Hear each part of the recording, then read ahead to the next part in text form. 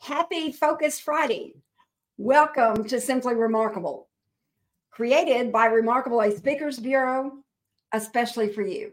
And I'm your host today, Sue Falcone, founder and CEO of Remarkable, and we're going to have a wonderful time on this Friday morning. Now, why did we create this show for you? That's now multi-streamed out there over 4 different channels. We wanted you, our audiences, to be able to see our speakers, all the talent that we represent here at Remarkable and book at Remarkable, so that you could get to know them personally, just like we do. Yes, we know each one of our talent personally.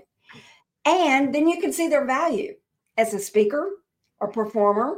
And we never know.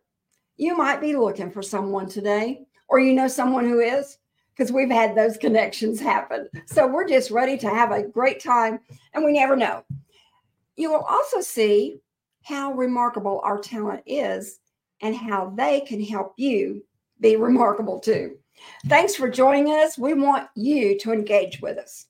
Join us on the open chat line. Send us your questions. Send us everything. Shout outs, whatever. We will respond, and we want to interact with you. We want to know you're there. So let us know that. Now, today we have as our featured guest, Bill Stainton. Now, he's an expert on innovation, creativity, and breakthrough thinking. He is a 29-time Emmy Award winner for entertainment and a Hall of Fame keynote speaker who takes the mystery out of innovation for leaders and their teams worldwide.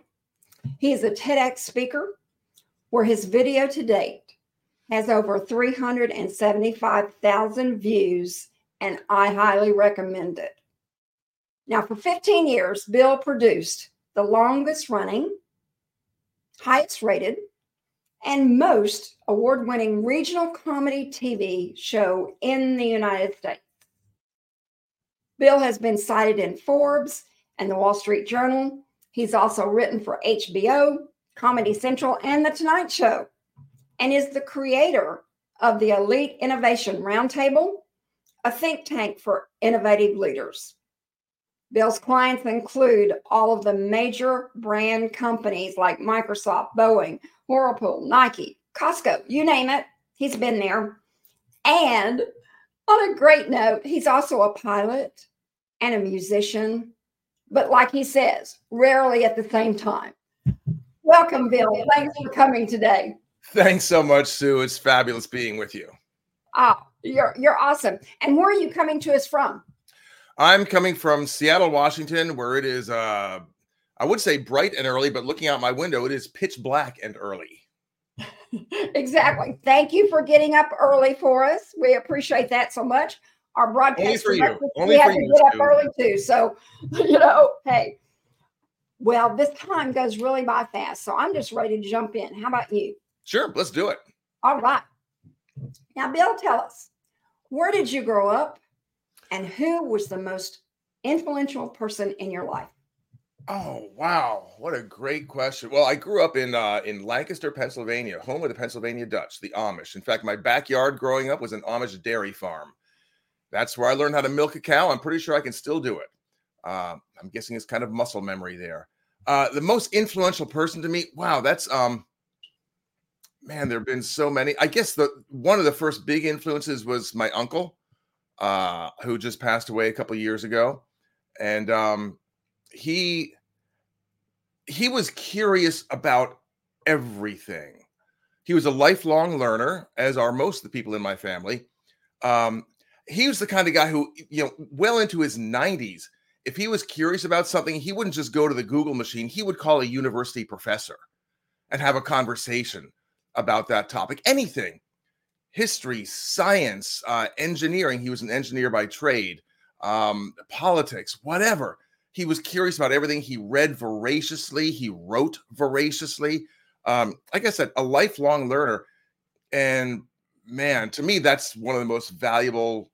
It's not really a skill, is it? An attribute, a trait that you can have. Just learning for the sake of learning, not necessarily learning so that you can do something, although that's important too, but just learning for the sake of learning.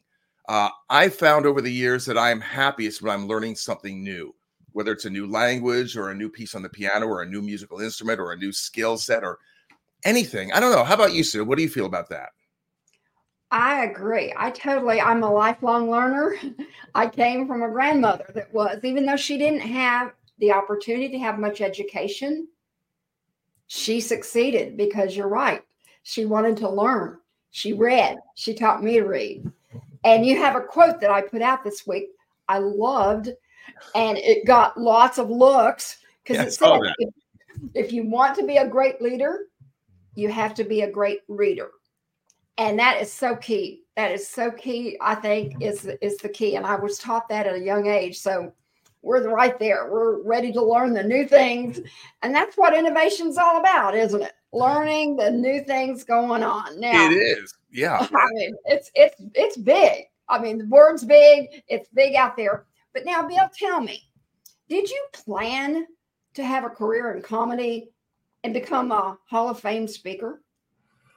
No. Well, I didn't even know Hall of Fame speaker was a thing when I started my career.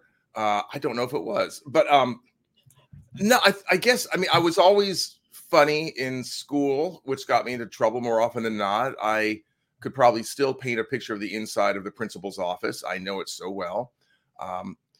But I went to school I went to a few colleges, and I was an English and drama major for a while. And then I switched over to broadcast communications, mostly television, international and comparative television.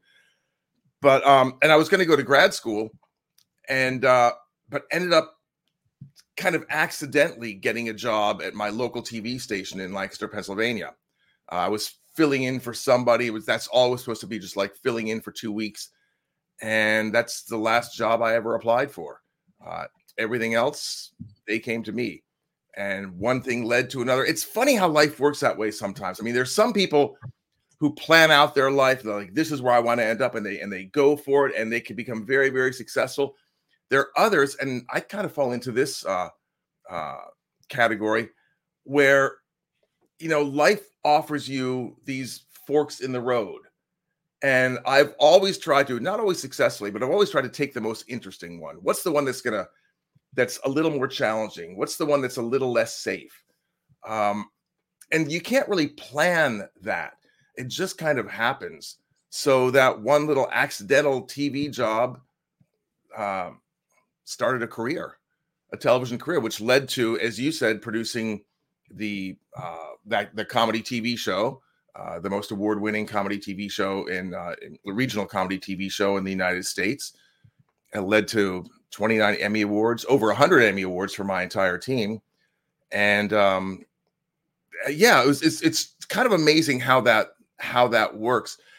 And part of it is being open to the new things. And that's where we come into innovation and creativity and leadership. It's being open to new ideas, new experiences, new people.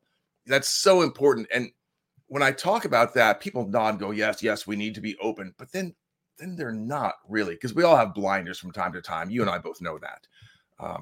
So the TV thing happened kind of by accident, and the speaking thing happened kind of by accident. The TV show was going great, 15 years. We never thought we would last 15 years. And in a year 15, we were still doing number one in our time slot. We'd been number one in our time slot for the last 10 years without fail, every single week. We were making money. I got a little cocky. I thought, well, we're doing well. So I bought a new house and a new car. And 1 month later, they canceled the show. So, I had to do something. Fortunately, when you're on television, you get asked to speak a lot anyway. So I was used to speaking in public. And that kind of led me into a career as a speaker, which I didn't know was a thing. I didn't know a career as a speaker was a thing. Turns out it is. And then, yeah, that led to, I say it led to the Hall of Fame. I mean, obviously you've got to work, you've got to be good, you've got to, learn how to run a business, all these things that go into it. But no, none of it was really planned. It just kind of happened. Sometimes we have to let it happen, right? Yeah. That's the deal. But Bill, when we talk about innovation today, is everyone really an innovator? And are we supposed to be? Oh, I love the second part of that question. Oh, that's really interesting. Okay, so for the first part, is everyone an innovator? Everybody can be an innovator. This is the biggest mistake that I see people make, and this is kind of my mission, to dispel this myth that innovation is a private club, and it's only accessible to certain type, like the geniuses, Steve Jobs, Bill Gates, people like that.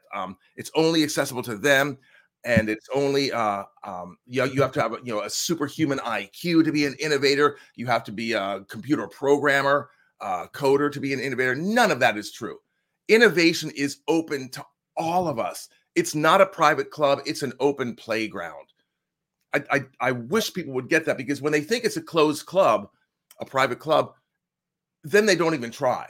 They think, well, innovation is not for me. We all know people. I'll bet you know people like this who are just like, I'm not creative. We'll leave that to the creative types. We all have the ability. We all have the ability to be creative, to be innovative. Innovation. See, people think that innovation is this lightning bolt that comes down from above and it only strikes the gifted few. Again, the closed club, the private club of people. It's not. Innovation, and this is the main thing I talk about. It's right up there. There we go, connecting dots. Innovation is all about connecting dots. Seeing two or more things that already exist and combining them, connecting them in a way that nobody else has before. That's something any of us can do. It's not. It's not as hard as people think it is. Innovation is not as hard as people think it is. That's one of the main points I try and get across in my keynotes and my workshops, that look, you can all do this. In fact, during the keynote, I've got an activity where I prove to the audience, because they do it themselves. All of a sudden they are innovating, and it's fun because you see their we're just doing this activity and it's fun and people are laughing. And every now and then you see them say to themselves, like, wait, this is innovating? This is innovation? Well, I can do this. Yeah, that is what it is. It's not that hard. Anybody can do it. Now, should we be innovating?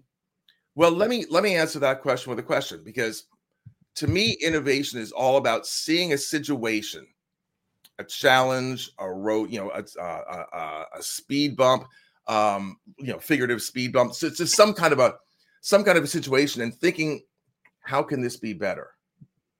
See, most of us, we go through our lives, and every now and then we hit one of these brick walls. Just something that's like, and sometimes it can be anything from like a minor nuisance to a major problem. We hit these brick walls, and that's where most of us stop. We hit the brick wall and hope that somebody does something about it. Well, the innovator hits the same brick wall, but instead of stopping and hoping that somebody else fixes it, they think, how can I make this better? How could this be better? What if? See, it's just that one extra step of going past that brick wall to the, how can this be better?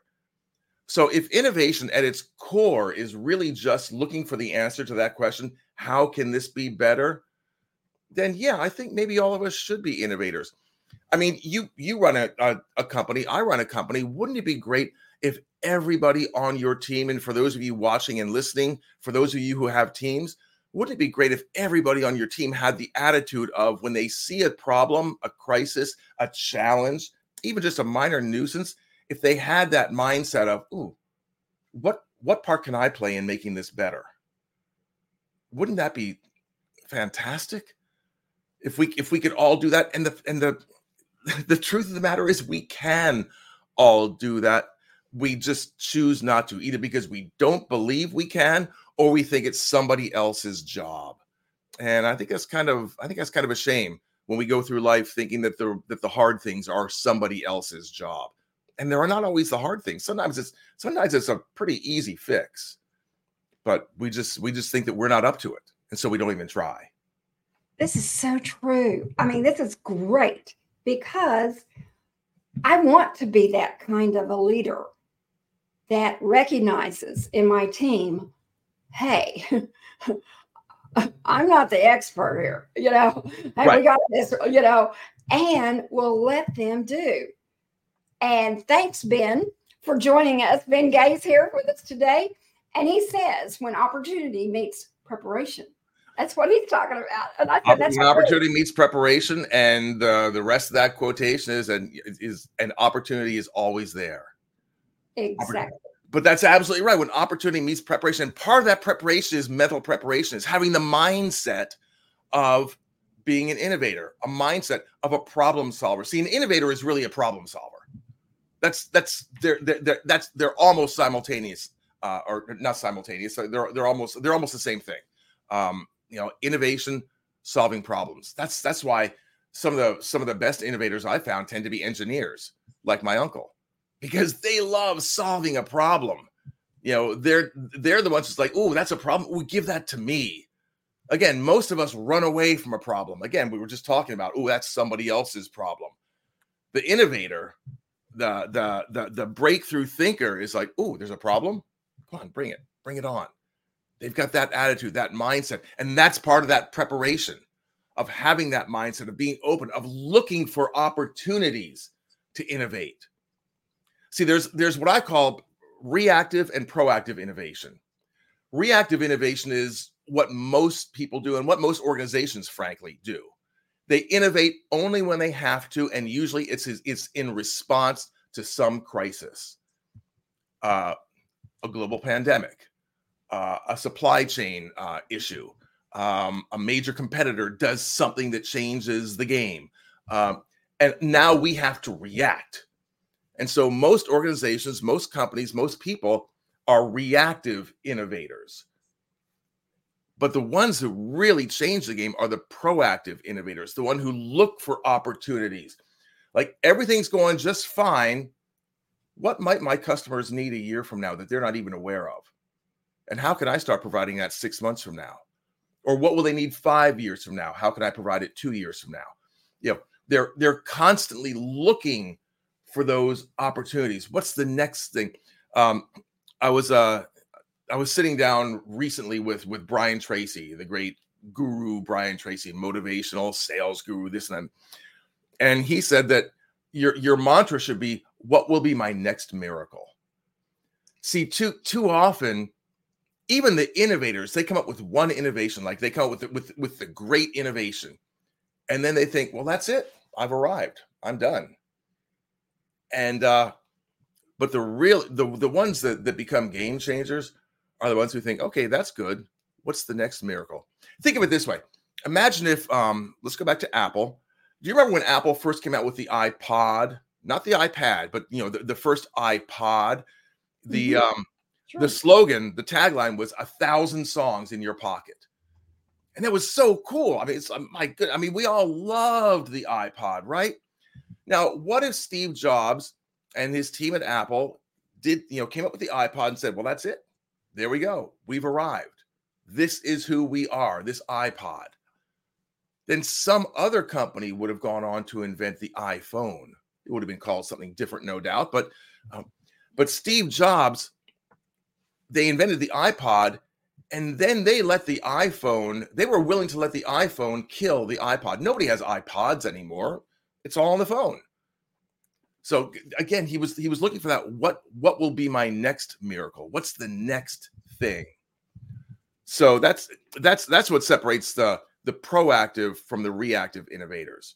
The reactive innovators, some situation happens and they innovate and they make a big splash. And they're kind of like the one-hit wonder.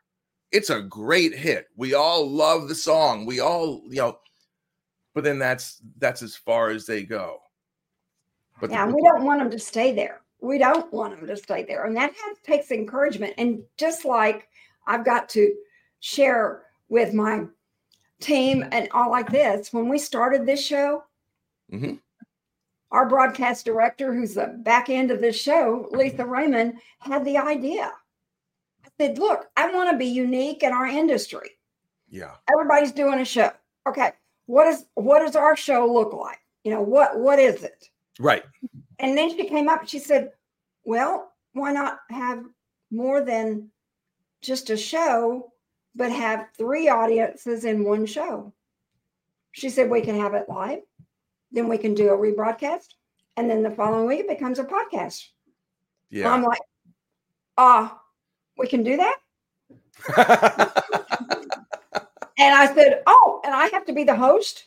Oh, okay. And I have to be the host. And I get to be the host. Yeah. That's where I went to have to get to. Because she told me, she said, yeah, you can do that. I said, I don't know anything about that. She said, but you can. Yeah. So I just let it happen. And here we are. This is our 2nd season going into 3. So it's a neat thing. It's a neat thing. And we've got more things planned. Mm-hmm. Yeah. Okay. That can stem from this. So I understand. I love your material. I follow you because it feeds me. And that's what I think everybody, feeds that. So look, everybody out there, think about innovation differently. That's what the deal is. And it's not rocket science. It's not rocket science. And here's the really important point. Because when I talk about innovation, a lot of people think, oh, yes, innovation is good. Yeah, we probably should innovate, but, we just don't, either because we don't think we can because of those myths that we've already talked about and dispelled, or they just don't feel any urgency. And if people wait for urgency to innovate, they're not going to be very good at it. It's just like any skill. I mean, I use Photoshop maybe 2 or 3 times a year. That's it. And every time I use it's like, okay, how do I do this again? I'm not fluent at it. I don't know how to do it well because I don't do it all the time. Now with Photoshop, I don't need to. I can outsource and do things like that. But if you only innovate once or twice a year when a crisis happens, you're not going to be that good at it. You've got to practice continuous innovation. And that's one of the things I talk about when people say, okay, so sometimes people think that innovation is this nice to have skill. Yeah, it's nice. It's not really necessary. It's kind of, it's a nice to have. Well, the opposite of innovation is irrelevance. And trust me on this, if you are not innovating, you are moving towards irrelevance. Maybe quickly, maybe slowly, maybe you don't even notice it. But if you're not innovating, I can guarantee you your competition is. And eventually, that's going to start showing up on the bottom line. That's going to start showing up on the numbers. You may not notice it. You may not notice that your phone isn't ringing quite as often as it used to be, but your competitors is ringing more often. But that's why innovation, first of all, it's open to anybody. It's available to anybody. We can all be innovators. And we do all need to be innovators, especially if we're in any kind of a business. Because, the alternative is irrelevance, either quickly or gradually. So true, because that's even in our speaking industry. You have got to be relevant. That's right. What you do, and that's how people are going to see you. So thank you for sharing that, because that goes right into the next question that I have for you. And thank you, Dawn, for joining us today. I love this. We're getting comments, and we appreciate that so much. Brilliant. Yes. Bill is brilliant. Yes. We will admit that. We will that. But tell us, Bill, what are the myths about creativity? And can you really turn creativity into money? Yeah, you can. In fact, that's what innovation is, turning creativity into money. That's a little. Okay, got that. All right. Now, here's what I mean by that, though. That people think that creativity and innovation are synonymous, are the same thing. They're not. They're related, of course. creativity is a vital part of innovation, but it's not the entirety of innovation. It's just kind of like the beginning part. It's the coming up with the ideas. And that's the part that people think of it. And frankly, look, that's the fun part. That's the cool part, coming up with lots of ideas. That's creativity, and it's great. And we all have that ability. Because we all had it as kids. We all have that ability to say, "Ooh, what if?" And sometimes it takes a little bit of coaching and facilitation, which is what I do in my non-keynote work. One of the things I've found out over the past couple of years as I've been doing this work as a keynoter is people keep coming up to me and saying, "Well, can you help us? I mean, you've kind of opened our eyes. Can you help us actually do some things?" And so I've developed a kind of a suite of programs, workshops, things like that to help people go further with that. And one of my main jobs is to unlock their creativity. It's not to be creative for them. It's to create the context and create that mindset of that they can be creative and they can be innovative themselves. So when I say turning creativity into money, what I mean is that innovation is taking those creative ideas and turning them into something of value. Now, that can be money in terms of a new product or a new service. It can be money in terms of a cost savings. Money doesn't necessarily have to be money in this definition. It's just something of value. You've created something of value. Hey, if you come up with a way to trim the Monday staff meeting down 10 minutes every single week, that's innovation. You've come up with an idea that has created value because you've saved everybody 10 minutes a week. So that's value. And so that's what innovation is, because creativity in and of itself is just coming up with ideas, and this kind of a contrarian thing for a guy who speaks on innovation and creativity to say, but ideas are worthless. Innovation is priceless. Ideas in and of themselves, creativity in and of itself, that's just coming up with the ideas. But until you roll up your sleeves and actually put those ideas to work, that's when the magic really happens. Exactly. And we love that. Yeah, it's basically a 3-step process that I call, because my background is in television, I call lights, camera, action. Yeah. And here's what I mean by that. Coming up with the ideas, well, that's the lights. When you think of ideas, you think of light bulbs, right? And so, like, that's lights. And I mean it plural. You come up with lots of ideas. That's step 1. Step 2 is camera. What does a camera do?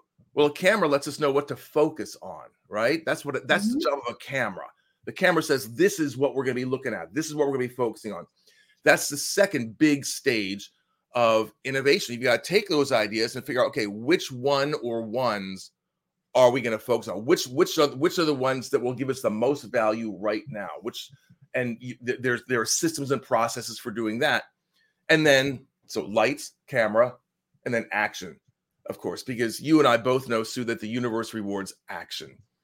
Until you actually do something, until you actually implement those ideas, come up with the ideas, evaluate the ideas, and choose. And then, all right, let's come up with a plan for implementation, for testing, for that kind of. And that's lights, camera, action. That's innovation at its core. And it takes all of that to turn that creativity, to turn those lights into money, into value, into something that's going to make a difference in people's lives, which is really what it's all about, making a difference in the lives of your stakeholders, your employees, your team, your clients, your customers, your community, your world. That's what innovation really is all about. It's not just coming up with a new widget. It's changing things. And can't you tell he's very passionate and easy to understand? That's cool.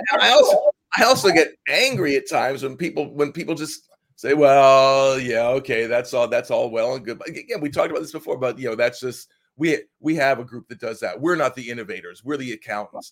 I just spoke, in fact, it was my last keynote of 2023. And it was about 500 accountants and people who run accounting firms. You should have seen these. Once I turned them loose and we started actually doing some innovation, again, like right there in the keynote, it's amazing what they came up with. Everybody Exactly. is innovative. Everybody's innovative. By the way, you and I were talking earlier about the business. The speaking business needs to be innovative too. One of the things that I found, and I know you have because you deal with dozens and dozens of great speakers and meeting planners and meeting professionals, and so you've seen this. You can't just be a speaker anymore. I mean, you might be able to get away with that with just getting up there and doing a talk. What I'm finding, Sue, and I'm curious if this has been your experience also, is that both meeting planners and audiences are looking for and relishing actual activity, not just being talked to, but having that opportunity again right there in the keynote, during the keynote time slot, to roll up their sleeves and start applying and doing things differently, having it become more of an experience, less of a lecture. Although if you're a good speaker, it's never just a lecture, but they're looking for that real interactivity. And that doesn't just mean saying, hey, raise your hand if you like air. That's not interactivity. Some speakers still do that. And those are the ones who they might be doing just fine, but their phone's going to ring a little less and a little less and a little less in favor of those speakers. And these are the speakers that you represent, Sue, because you curate your speakers. You don't just take anybody, you actually curate them. And I know that one of the things you look for is speakers who can provide that experience, so that when the audience walks out of that keynote, walks out of that speech, walks out of that experience, they are fundamentally different. They didn't just watch a 1 hour movie, a 1 hour show. I mean, yes, it's got to be a good show. You've got to have entertainment value. You've got to have all that kind of stuff built in. But they go out going like, I know something about myself that I didn't know before. I didn't know I had this ability. I didn't know. It's like, wow, it's so cool when you're up on stage and you see them coming to those realizations. You see them going like, oh yeah. You almost literally see the light bulbs going off over their heads. It's a great feeling, isn't it? It is. And that's key. And you can help me, because I want to be out there saying, we don't have speakers, we don't have trainers, we don't have lecturers. We have people that create experiences, because that is what event planners and everybody is looking for. Right. And Bill, this is why you are so easy to book, because you are creating those experiences for yours, with your own booking, with all the bureaus that book you. This is how it works, that you have to know what your audience is looking and what the event planners are looking for. And they're looking for those unique people that will take the time to create that experience of a lifetime. Because it can be a life-changing experience. So thank you. We're going to make this happen. People are going to know. In the speaker world, you have to create an experience. Thank you for sharing that. I love that. And now, one more thing before we go. All right. It goes by so quick. It does. But, I wish I had an hour, but I can't keep an audience for an hour. That's kind of hard. But anyway, looking back, one thing, Bill, what is one thing that makes you smile about where you are today? Oh, wow. I think the fact that, well, first of all, the fact that I'm still able to do what I love. I've had two completely different careers, and I've done very well in both of them, and I've loved them both. During those 15 years when I was producing the comedy TV show, and when I was working with people like Jerry Seinfeld and Ellen DeGeneres, and we literally invented Bill Nye the Science Guy. If you watch my TEDx talk, which I know you have, I tell that story of how we invented Bill Nye the Science Guy on our show because a guest canceled at the last minute. You get to have experiences like that, and I've hung out with rock stars, and I've jammed with people like bands like Nirvana and Pearl Jam and those kinds of, it's like those kind of experiences that you wouldn't normally get. That was part of the TV career. I mean, I literally could not have invented a better job for myself than that. And then that came to a conclusion. And then moving into the speaking career, which is different, but it's amazing because you get to actually see the results. You get to actually see, and it's funny, Sue, and I don't know if this has been your experience with other speakers as well. When I first started off as a speaker, it was all about getting the laughs, getting the applause, getting the standing ovation. And those are still fun. Don't get me wrong. I mean, I love it when an audience is laughing, because when they're laughing, they're receptive, they're learning. I mean, and that's part of my job too, is to make them laugh. I'm not a comedian, but I've got plenty of humor in my keynotes. But it was all about that. But as I started doing it more, it became less about their response to me and more about their response to them. More about seeing, again, what we're talking about, seeing the change that they make, and the change that they see in themselves, and setting them up for success. And I think that's so cool. I would much rather. I mean, we all have people, anybody. Once you get to a certain caliber of speaking, you always get people coming up to you afterwards saying, "That was a great speech. You're the best speaker we've ever seen." And that's just because you're the most recent speaker they've seen. And it's nice and it's flattering and it's ego building. But the ones that I really love are the ones that say, "You know what? I'm going to take that with me. That made a difference." One of the things that you said, I had somebody say to me in a keynote last year, and this happens relatively frequently, but I remember this one person, and here I am. It's a business audience, and I'm talking about innovation in business, creativity, how to do it, what it's all about, what it is, what it isn't. And somebody came up to me and said something you said. He referred to something specific in the speech. He said, "That's exactly what I needed to hear because I'm having trouble with my 14-year-old son." Wow. And what you said, that is going to make the difference. He said, "I can't wait to get home." And impacting lives, you never know. And we just thank you so much for coming today. This was wonderful. Then thank you, Sue. Thanks for having me. You're worth waking up early for. Yay. And to our audience out there, think about this. What is it that makes you smile about where you're at now? What is it? Hopefully, Bill has geared you into some things that you can think about, but also you want to have Bill at your next event. We know he books very quickly, so we want you to contact us today so you can get him on your event calendar, because he will change people's lives. This is the truth. And he's certainly connecting over an experience of a lifetime. So don't wait. He books quickly. And everyone, we thank you for coming today. This was awesome. I am ready to go to the next steps. We've got a lot going on, Lisa, back there in the back. We know that. And everyone, we hope you will come back next Friday, January 12th, where our guest will be the remarkable Will Bowen. He's a humorous international motivational speaker and #1 international best-selling author. And he's the founder of the Complaint-Free Movement, with over 15 million people following him worldwide. He's a world authority on complaining. Now, let me ask you, do you think it's possible to quit complaining? Join us next week as Will Bowen will show us how.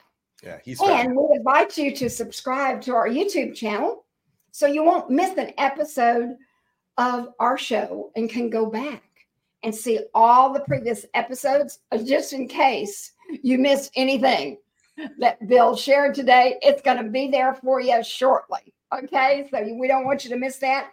And then this show becomes a podcast next Wednesday. So you certainly be looking for that. You won't be able to miss us. And also on our YouTube channel is all the videos of the talents that we represent. You can see how remarkable they are in person, and you certainly want to call us. Now, at Remarkable, I just want to tell you this to start the year off. At Remarkable, a Speakers Bureau, we are honored for the opportunity to partner with you and create a remarkable experience of a lifetime for your clients and audiences. So Our phones will be ringing. We know that, and we appreciate that so much. We hope you have a remarkable weekend coming up, first long weekend of the year, and we will see you back right here next week. Again, thank you so much, Bill. This was a pleasure. Bye.